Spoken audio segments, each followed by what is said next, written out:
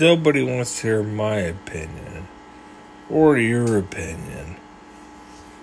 But you got Bill Burr, George Carlin, and Bill Maher who make millions of dollars bloviating about their opinions. Okay, here's an opinion for you, and they're anti-religion, of course.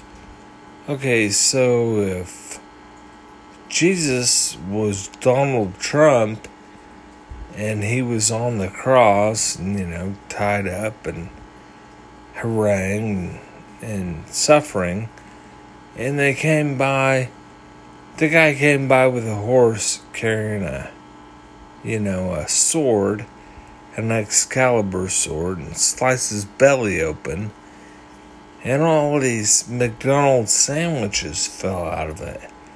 And you'd be like, oh, well, he knew what McDonald's was before it happened. So that's where I'm at with Jesus. He knew what was going to happen before it happened. And I'm not saying Trump knew anything. He's an idiot. But